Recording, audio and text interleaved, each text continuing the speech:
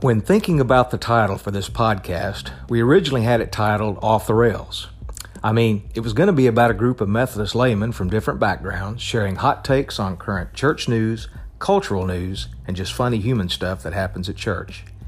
In Christian podcasting, you obviously hear mostly from theologians and clergy. But what if there was a platform to let the great unwashed in the pews dish about things? So we changed the title to Across the Rail, since most Methodist churches have an altar rail that separates the laity from the men in black. So now you know the answer to a question you may have never asked. Regardless of the topic and our opinions, we hold what we say and think up to the Word of God and see how we measure up to the only opinion that really matters. So for good or ill, here we go. We are equal opportunity sacred cow slayers, and we don't care if it is your pew. Hang on and enjoy the ride.